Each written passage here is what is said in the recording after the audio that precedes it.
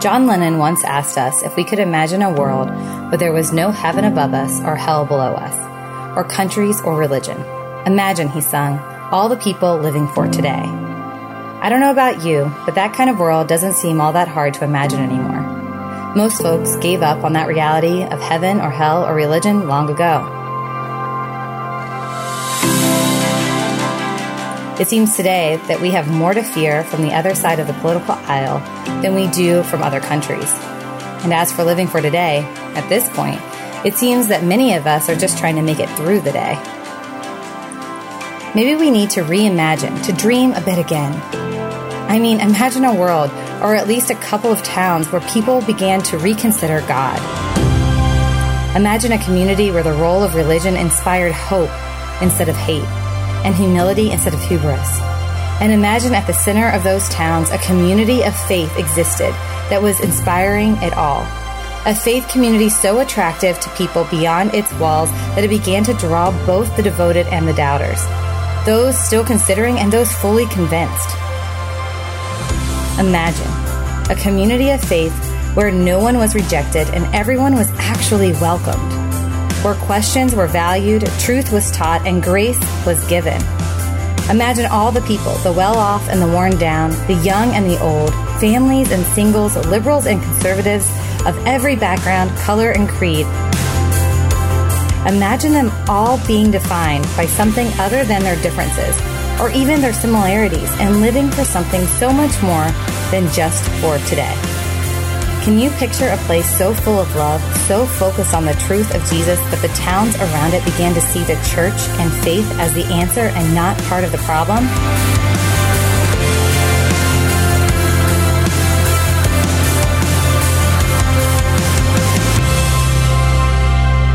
You may say I'm a dreamer, but I'm not the only one. Can you imagine?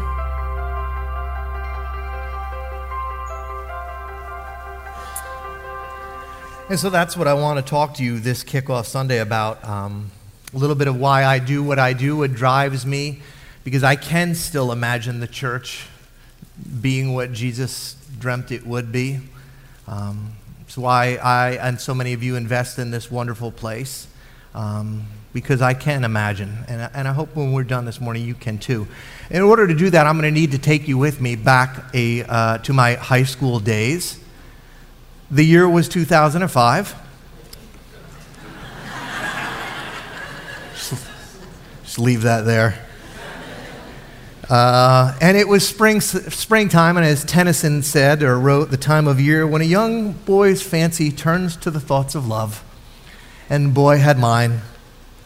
She was a vision in her Jordache jeans and Aquanet hairspray. And I couldn't keep my mind off her. But there was only one obstacle to our forbidden love, and it was this. She forbid it. We were friends. You know, guys, you know the whole friends thing? Well, can't we? I just want to be friends. Oh, that's what I wanted to be too. But one of us wanted something more, and it wasn't her. Oh, sure, we flirted, we dated, we roller skated. We had joy, we had fun, we had seasons in the sun. But every time I thought we were going to become official, right? Like I was going to go to school and we were going to let people know. Like that's how you made it official prior to Facebook. Like you would go and like tell people that you were a couple, right? Every time I was about to make it official, she'd yank the carpet out from under me and say, nah, we're not going to do it. I remember junior year, we were going to go to the prom together. That was until she met some clown from Lake Apacon. And nothing against Lake Apacon, by the way. And she better dealed me right at the last minute. I was out, he was in, and so it went for those high school years. That is until, my friends, senior year, 2005. Now, most of you are unaware of this, and I don't like to talk about it much or brag, but I ran a little track in high school. And senior year, I got pretty good at it. And what happened was the better I got in sports, my cool level began to elevate. Now, look, you know me. How high could it go? It's got some governors on it. But my cool level began to increase a little bit around the campus. Suddenly, I was invited to sit at lunch tables that before I had been forbidden from. I would get invited to parties on Friday night that I didn't even know there were parties on Friday night. Suddenly I was invited. Things were changing, except with this one girl. Same girl, still yanking my chain, still hanging out with the dude from Lake Apacon, and senior prom was approaching. Well, same song and dance played itself out. We were going to go together, we weren't going to go together, and well, just like the year before, she decided she was going to pull the plug. But there was only one difference this year. This year, as George Costanza would say, this year, I had a little hand in the relationship. This year, I was cooler. I had the crowd on my side, and she knew it. In fact, I don't really remember how this idea got in her head. I'm pretty sure I didn't put it there. But for some reason, she became very afraid that because she wasn't going to go to the prom with me, that what I was going to do to get even with her was on the night of graduation, I was going to have the whole senior class boo her when her name got called. Now, I don't know where that idea, I honestly don't know where she got that idea, but that was a real fear for her. And so this conversation ensued. So if I don't go to the prom with you, you're gonna have everybody boo me. And now I had a decision to make in that moment. I could say, no, I would never do that. In fact, I only want you to go with me if you want to go with me. I could do that. Or I could play my hand and use my newfound leverage to kind of make sure I had a prom date for that dance. But I mean, what kind of person would that make me? We had a wonderful time together at that prom. Just kidding. So why do I tell you that pathetic story? Well, A, it's a true story. B, it's to remind you of my high school track prowess, just in case you've forgotten. It's been some time. And C is because there was a time in my life, and there is a time, I think, in many of your lives, and in fact, sometimes it's still what I do, where that relational dynamic I just discussed with you is the same relational dynamic I think that I have with God. Where I treat God, I approach God like He's forcing me to go to a prom with Him that I don't want to go to. That unless I do what He says, when He says, how He says, unless I do it the way He told me to do it, He's going to boo me or maybe do something worse to me to get even. Or maybe if I don't go where He wants me to go and do what He wants me to do, then He's going to withhold things from me. And so I think for a lot of us, especially growing up kind of outside of the church like I did, the whole relationship with God becomes very transactional. God, if I do this, right, then you do that. Now remember, God, I'm only doing this because you want me to, and I don't want you to boo me. So I'm going to go, but you've got a role to play, God. If I go to church, if I give a little more money, if I clean up my language, if I stop fooling around with my boyfriend, God, I don't want to do those things, but I'm willing to do those things. But if I do, then God, you have an obligation to keep. I perform for you, you perform for me. That's the way this is going to work. I do enough, just enough to keep you on my side. Now, in that kind of dynamic, if my prayers go unanswered, right, if my circumstances go the wrong way on me, well, then that means one of two things. I either didn't do enough to keep God from booing me, or God is not a keeper of promises. I went to the prom, God, and you still booed. There was a city in the first century at the time Jesus was alive named Ephesus. It was considered the most important Greek city of its day. It was the most important trading center in the Mediterranean region, and it was the epicenter for worship of most of the Greek and Roman gods you learned about in school. Ephesus today, if it existed, you would find it on the western shores of Turkey. Shortly after Jesus died, Ephesus became one of the cities that the Apostle Paul was led by the Holy Spirit to take the news, the story of who Jesus was to. In fact, Paul was in Ephesus for somewhere between 2 and 3 years, and he planted a pretty thriving church. But something happened to the church. Circumstances changed. And something happened to Paul. His circumstances went the wrong way on him.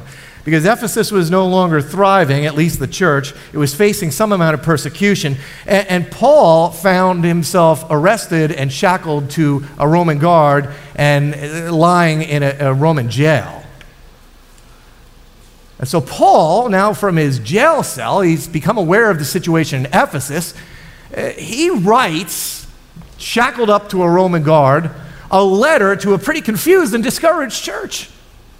And so to this people who were unaware of his who were very aware of his circumstances, Paul writes this. He goes, "For this reason, I, Paul, the prisoner of Christ Jesus, for the sake of you Gentiles." Now, we read that and we go right by it, and Paul is up to something pretty profound here. This is actually a triple entendre. I don't know if you know what a double entendre is. A double entendre is when it's like a literary device, playful usually, where the same word conveys two different meanings. Mae West had a famous one. She said, "Marriage is a fine institution, but I am not ready for an institution." And so Paul does the same thing. He uses a triple entendre here. The entendre word is prisoner. In actuality, Paul's a prisoner of Caesar. He's shackled to a Roman guard, but Paul wants the Ephesians to know that Jesus is sovereign over Caesar and over his circumstances. His future's not in Caesar's hands, it's in God's hands. He's not a prisoner of Caesar. The moment God wants him out, he'll be out. And then he conveys that the love of Jesus has so gripped his heart, he's actually become a prisoner to the love of God. He's shackled to it. He's not a prisoner of Caesar.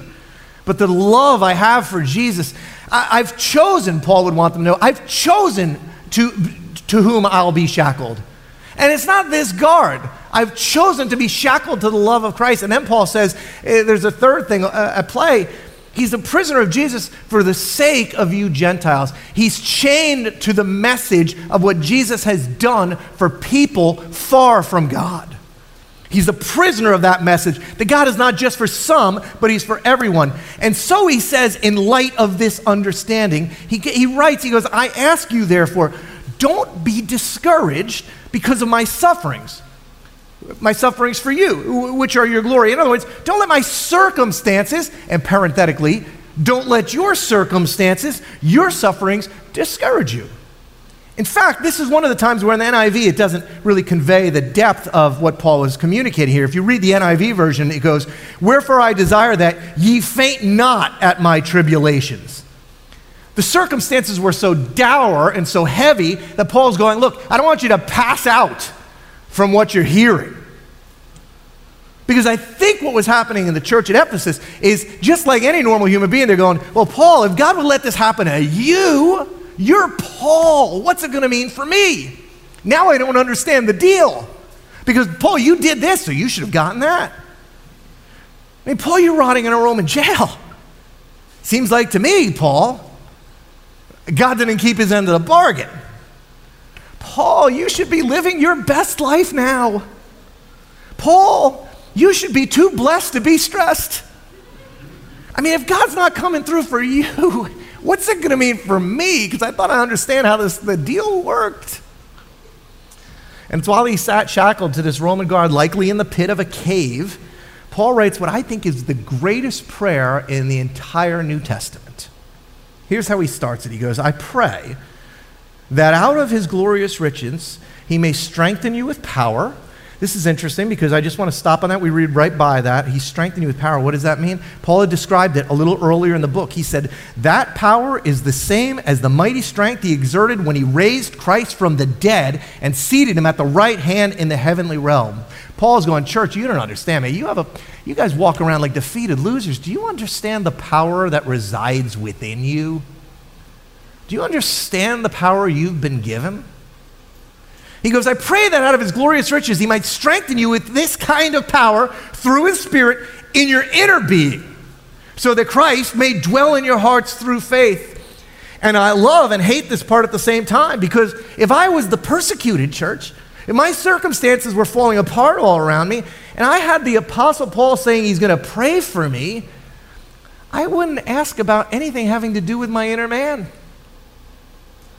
I mean, I would ask for, my outer circumstances.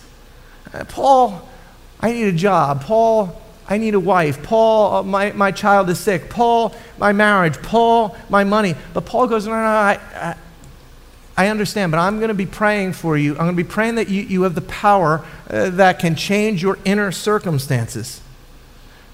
Because Paul understood there is something so much more powerful than outer circumstances. It's an inner being. Now, some of you guys know this. Look, let's be honest, right? The economy is booming for the most part. Unemployment is almost zero. For many of us, things on the outside have never been better. More money than ever, bigger houses than ever, nicer cars than ever. But something's not right on the inside for a lot of us. Inside, there's a problem. The outside is good, but the inside is broken. There's a loneliness for a lot of us and a despair in there. Our outward circumstances can't fix the inner being. But what Paul knows is if I can fix your inner being, you can walk through any circumstance. And that's why Paul said to the church at Corinth, gives them the same story. He goes, therefore, don't lose heart. Though outwardly we're wasting away, inwardly we're being renewed day by day. For our light and momentary troubles are achieving for us an eternal glory that far outweighs them all. This is interesting now. You know this verse, many of you. So we fix our eyes not on what is seen, but on what is unseen. Since what is seen is temporary, but what is unseen is eternal. Oh, that's so good. That's what I'm going to do. I am going to fix my eyes on what is unseen. Anybody have any idea how to fix your eyes on what is unseen?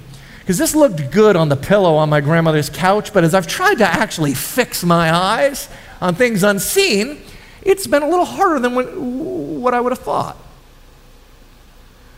Paul says, look, in order not to lose heart, you got to fix the inner man. In order to quiet what's going on in there, despite your circumstances, good or bad, in order to kind of relegate the beast of hopelessness and anxiousness and loneliness, don't just look at what's seen, look at what's unseen. And what is that?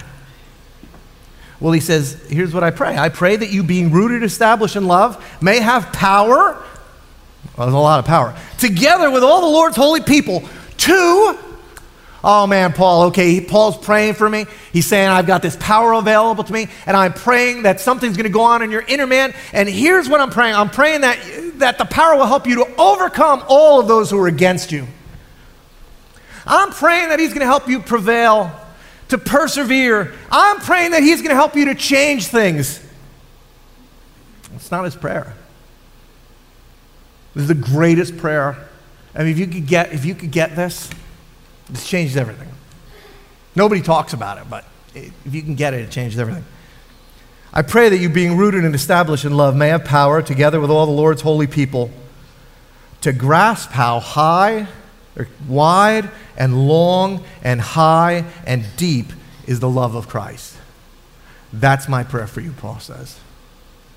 He goes, don't focus on what's out there. Figure out a way to dwell on, reflect on the width and length and height and depth of the love of Christ. In fact, he goes, and I want you to know this love that surpasses knowledge, that you may be filled to the measure of all the fullness of God. Paul goes, look, I want you to know something. Without the power of God, it's going to be impossible for you to understand this. But I want you to know, because you have the power of God, to understand this kind of love. I actually think there's a double meaning here. Not only is it beyond your knowledge, it surpasses knowledge, which I think Paul means that knowing the love of God is actually a lot more important than knowing about God. And I think if the church has been guilty of anything over the years, it's that it's somehow raised up the knowledge of God being more important than intimacy with God. And so Paul says, my prayer is not that you know more about God. My prayer is not that you know or maintain your end of the bargain. My prayer is that you know the love of God, that you could grasp it. Do you grasp the love of God?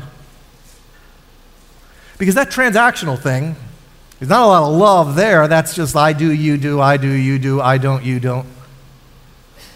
He says, the love of God is wide. Did you know that? They needed to know this. The Ephesians needed to know this. Maybe you need to know it too, because a lot of us have been taught that the love of God is pretty narrow, right? It's only for certain kinds of people. Good people. people born in the right families. The Ephesians, those weren't the kind of people the love of God was for. They weren't, in Paul's day, the clean people or the good people or the chosen people. In fact, they had been shown and told that the people who loved, there was people God loved and people God didn't, and Ephesians were people he didn't because his love's narrow. In the book of Acts, which kind of records what happens shortly after Jesus' resurrection with the acts of the followers of Jesus, Paul, he tells the story, Luke tells the story, he goes to the temple in Jerusalem. Now you got to picture Herod's temple in Jerusalem was the work of the first century. Just the Temple Mount, just the mount the temple sat on, it took 10 years and 10,000 people to build. It was 30 plus acres constructed of marble and gold. It was a first century sight to behold, and Jews and non-Jews alike made a pilgrimage just to behold it. But the problem with the temple in Paul's day was it communicated that the love of God was for some and not others, that it was narrow. See, you could come to the temple, but if the medium was the message, the temple had a message to send, and it was that the love of God is pretty narrow. Luke, when he writes of Paul's visit, here's what he says. When the 7 days were nearly over, some Jews from the province of Asia saw Paul at the temple. And they stirred up the whole crowd and seized him, shouting, "Fellow Israelites, help us. This is the man who teaches everyone everywhere against our people and our law in this place. And besides that, he brought Greeks into the temple, and he defiled this holy place."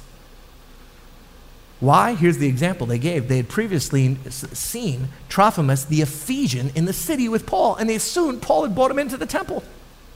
You can go and read the story if you like.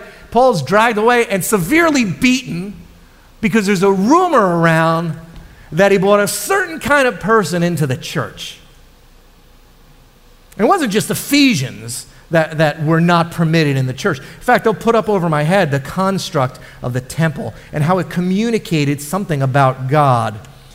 You can see it looks like the love of God must be pretty narrow because God in the Holy of the Holies, that's where his presence dwelt, the only one that could go into the presence of God was the high priest. Not just any priest, my friends, but the high priest. I mean, you can only do it at certain times.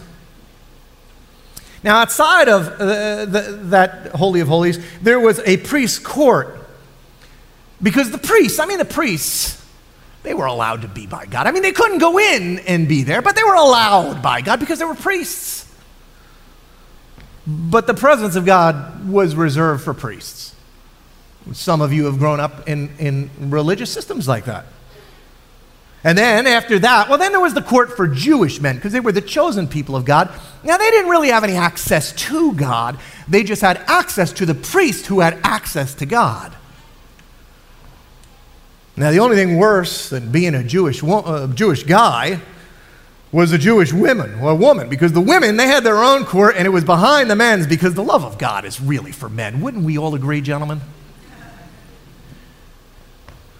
And then, of course, right after the court of women, there was massive temple walls. And everybody outside it was, the only thing that was left was what was left over was the court of the Gentiles. You could come, but you can't get access to God because his love is narrow. In fact, they've actually discovered 2 signs that sat on those walls that said, anybody but a Jew comes beyond these gates, it's punishable by death. It's a very seeker-sensitive temple that they had in those days. And so Paul, he writes to this church at Ephesus. I'm guessing, that Trophimus has gone back and shared his experience. And to a people who started to think that the love of God might not be for them because of what happened, here's what Paul said. He said, "But now in Christ Jesus, you who were once far away have been brought near by the blood of Christ. For he himself is our peace, who's made the 2 groups one. He's destroyed the barrier, the dividing wall of hostility, by setting aside in his flesh the law." We talked about that last week. We no longer approach God through the law with its commands and regulations. His purpose was to create in himself.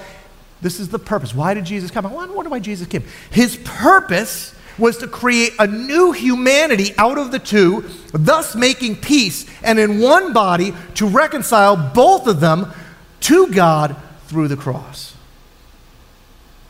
Because Jesus seems to say, no, the love of God, it is not narrow, it's really wide. How wide? Well, Paul would tell the Galatians, there is now neither Jew nor Gentile, neither slave nor free, nor is there a male and female. Do you realize how just crazy this was in the first century?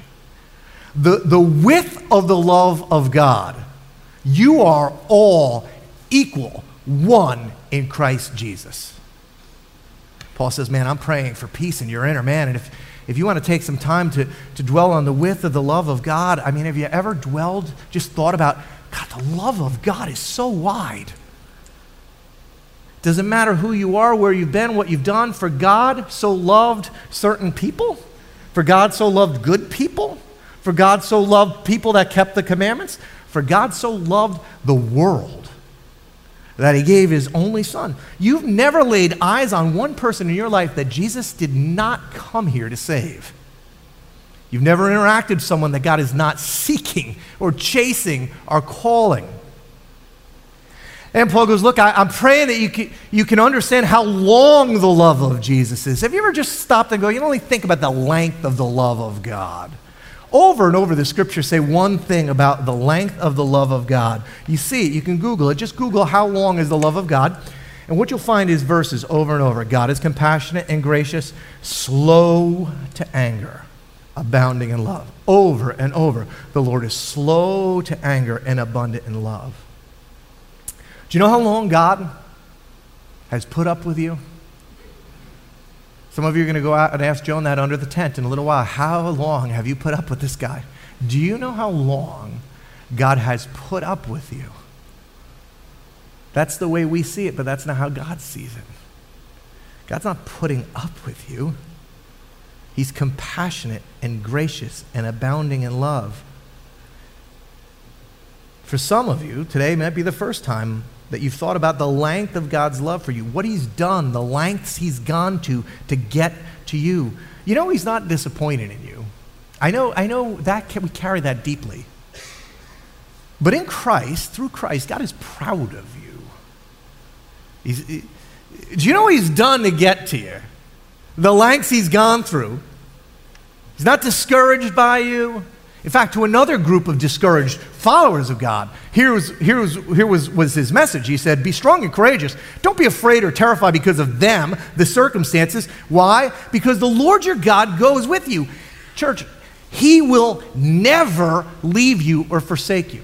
He will never leave you or forsake you. Oh, well, yeah, but if he knew what I did, if he understood who I was with, if he understood what I looked at, what I took, if he understood the things I've done, where I've been, I don't have it all together. John is a nice church, but I'm not a church guy. I guess if you brought all of those things to to Jesus, I think Jesus would say, what part of never don't you understand? Like never.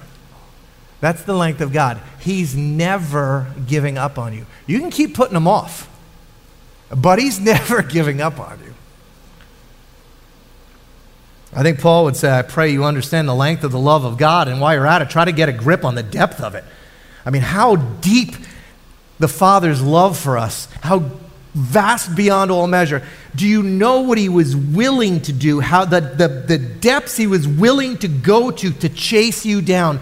The hound of heaven leaving the side of his Father, the throne of glory, and coming to a dung-filled stable to be chased after, slandered, spat upon, and crucified for you. Do you understand the depth of the love of God for you? Paul tried to explain it to the Philippians. He goes, look, in your relationships with one another, have the mindset of Jesus, who in very nature was God, but he didn't consider equality with God something to be used to his own advantage. Rather, this is the depth, this is what he was willing to go to. Rather, he made himself nothing. And he took on the very nature of a servant. He was made in human likeness, being found in appearance as a man. He humbled himself and he became obedient to death, even to death on a cross. He who was everything, he who made everything, he who is in everything, chose to make himself nothing. To pay a debt he didn't know, because you and I have a debt that we can't pay. Paul says, oh my gosh, I'm praying that you could just understand how deep the love of God is. And finally he goes, and I don't know if you're aware of it, he goes, have you ever stopped, just pondered the height of the love of God? Do you know where this is all going? You know where he's taking you? You know what the plan he has for you is? You know, this doesn't end here. This relationship is going somewhere. Unlike my high school one. This relationship is going somewhere. Told the prophet Jeremiah, I know the plans I have for you. Plans to prosper you and not to harm you. Plans to give you a hope and a future. Paul goes, do you know how much better this is than knowledge? You want to learn more about God? I mean, we should learn about God. But man, if you're not experiencing the love of God, you're missing so much. This is going somewhere. John understood it. Here's what he wrote. Dear friends, we're children of God. And what we will be has not yet been made known. Because something great is coming. But we know that when Christ appears, we're going to be like him. Everything that is his is ours. Joint heirs. You are joint heirs with Jesus. Everything that's his is now yours. Have you ever thought about the height of the love of God? This is not a transactional God. This is not a behavioral modification system. It's not a three-step plan. It's intimacy and passion and love. And Paul goes, man, this is a God who's just been trying to get to you. He's not trying to get you to show up and do what he wants. He's trying to get you from the creation of time. You were in his thoughts. Paul goes, man, if you want to change your inner man, if you want to find some peace, if you want to let go of the anxiety, here's my prayer. I pray that somehow, some way, you could get a grasp of the height and the depth and the width and the length of the love of God. And this is kickoff Sunday, so I'd be totally missing the boat if I didn't just give you this last piece. Because this is good news, man. Like a lot of us, you know, we come here and we know this, but so many of my friends have no idea. They're still involved in a transactional relationship and just hoping that God doesn't boo them at the prom or at graduation.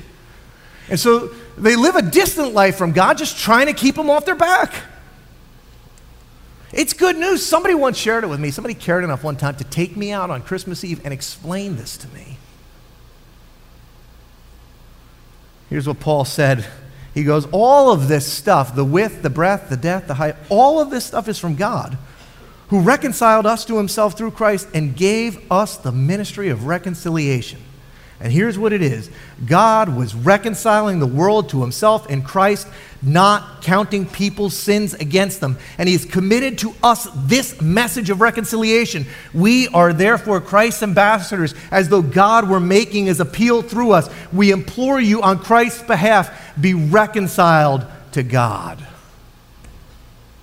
You have got a role to play in the kingdom of God, a big one. And that's why I do what I do. That's my prayer for you in our church, that we would become carriers and not barriers. That we would be less focused on decisions and more focused on being disciples. That we would go deeper. That you'd make a decision, you know what, I'm so tired of just living this surface Christian life. I'm so tired of just hoping to keep God doing what I want him to do. I want to know Christ. Do you want to know him? My prayer is that you would know the love of God, that you'd go deeper. I pray there's a line out at that tent when we leave here. You're going to go out to that tent. First, if you're new, you're going to say hi to Joan, and how do you put up with this guy? And then you're going to make your way over to the green tent. And you're going to say, how do I get involved? How do I get in a group? How do I grow? My prayer is that we would go wider. This town needs what you know. This town needs who you know. Invest and invite. Not out of any kind of obligation, not so you can keep God off your back or keep blessings flowing, or not doing it so you don't get booed at graduation. The truth is, I could have made that girl go to prom with me. That prom wouldn't have been very much fun. I just wanted her to come with me I wanted her to want to come with me. Church, all he's ever wanted for you is to come with him.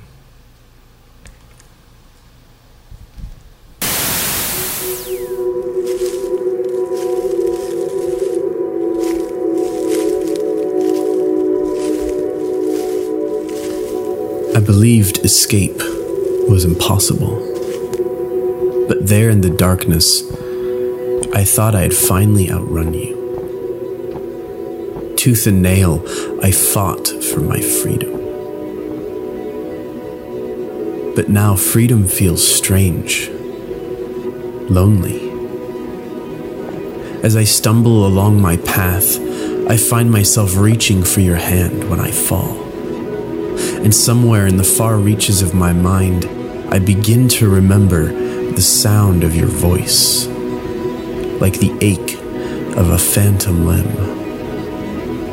But I thought I had outrun you. And suddenly freedom feels desperate. Freedom doesn't feel free. It feels claustrophobic, like the walls are falling in. For a second, I feared I had outrun you, but then I heard your footsteps from behind.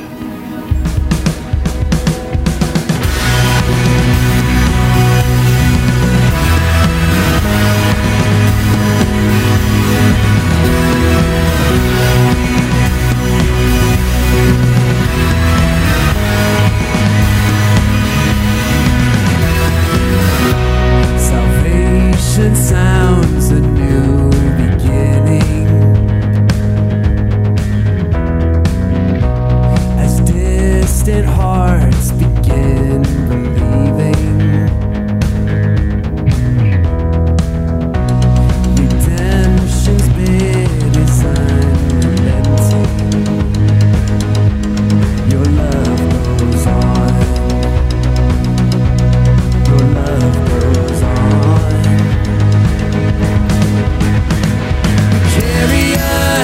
Carry us when the world gives way. Cover us with your endless grace.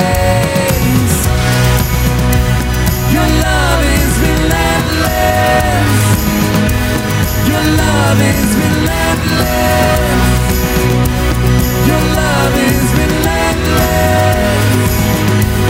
Your love is relentless.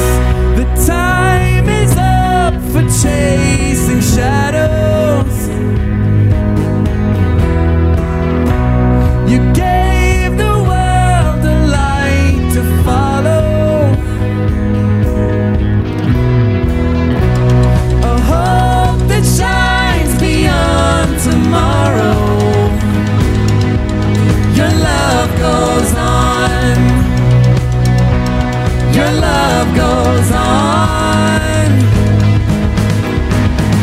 You carry us when the world gives way. You cover us with your endless grace. Your love is relentless. Your love is relentless. Your love is relentless. Your love is relentless. For this reason, I kneel before the Father, from whom every family in heaven and on earth derives its name. I pray that out of his glorious riches he may strengthen you with power through his Spirit in your inner being, so that Christ may dwell in your hearts through faith. And I pray that you, being rooted and established in love, may have power, together with all God's holy people, to grasp how wide and long and high and deep is the love of Christ, and to know this love that surpasses knowledge, that you may be filled to the measure with all the fullness of God. Your love is relentless. Love is relentless. Your love is relentless. Your love is relentless. Your love is relentless. I feared I had outrun you, but then I heard your footsteps behind me, and as I turned towards you, I was overwhelmed by your love. Its length was immeasurable, its depths unfathomable, its height insurmountable. Indeed, it was far deeper and far wider than I had ever imagined. Then I knew what knowledge alone could not teach me, that true freedom is found in surrendering to your unrelenting love.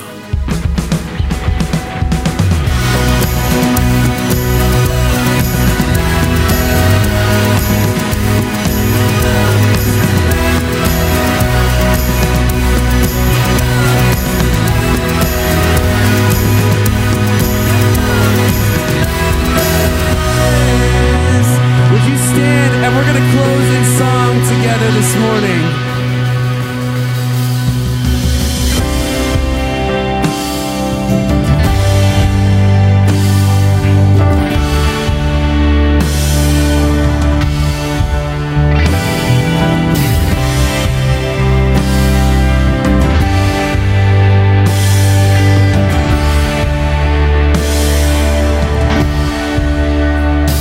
There's a space in every beating heart. There's a longing that reaches past the stars. There's an answer to every question mark. There's a name. There's a hope flowing through these veins. There's a voice that echoes through the pain. There's an ember ready for the flame.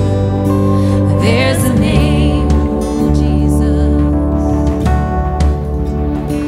We will fix our eyes on the one who overcame.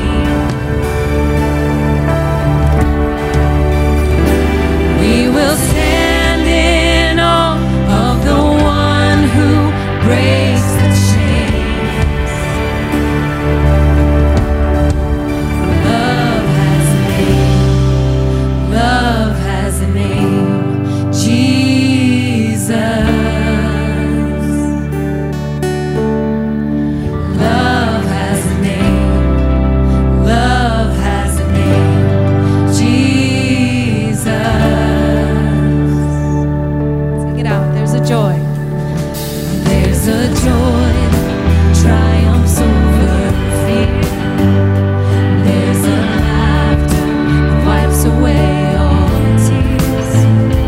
There's a presence that changes atmospheres. There's a name.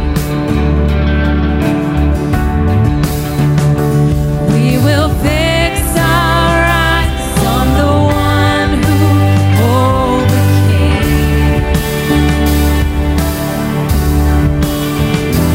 We will stand in awe of the one who breaks the chains. Oh, love has a name. Love has a name. Jesus.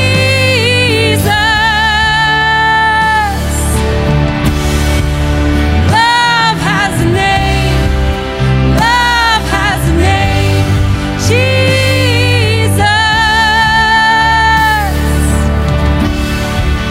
Victory has a name. Victory has a name. Jesus.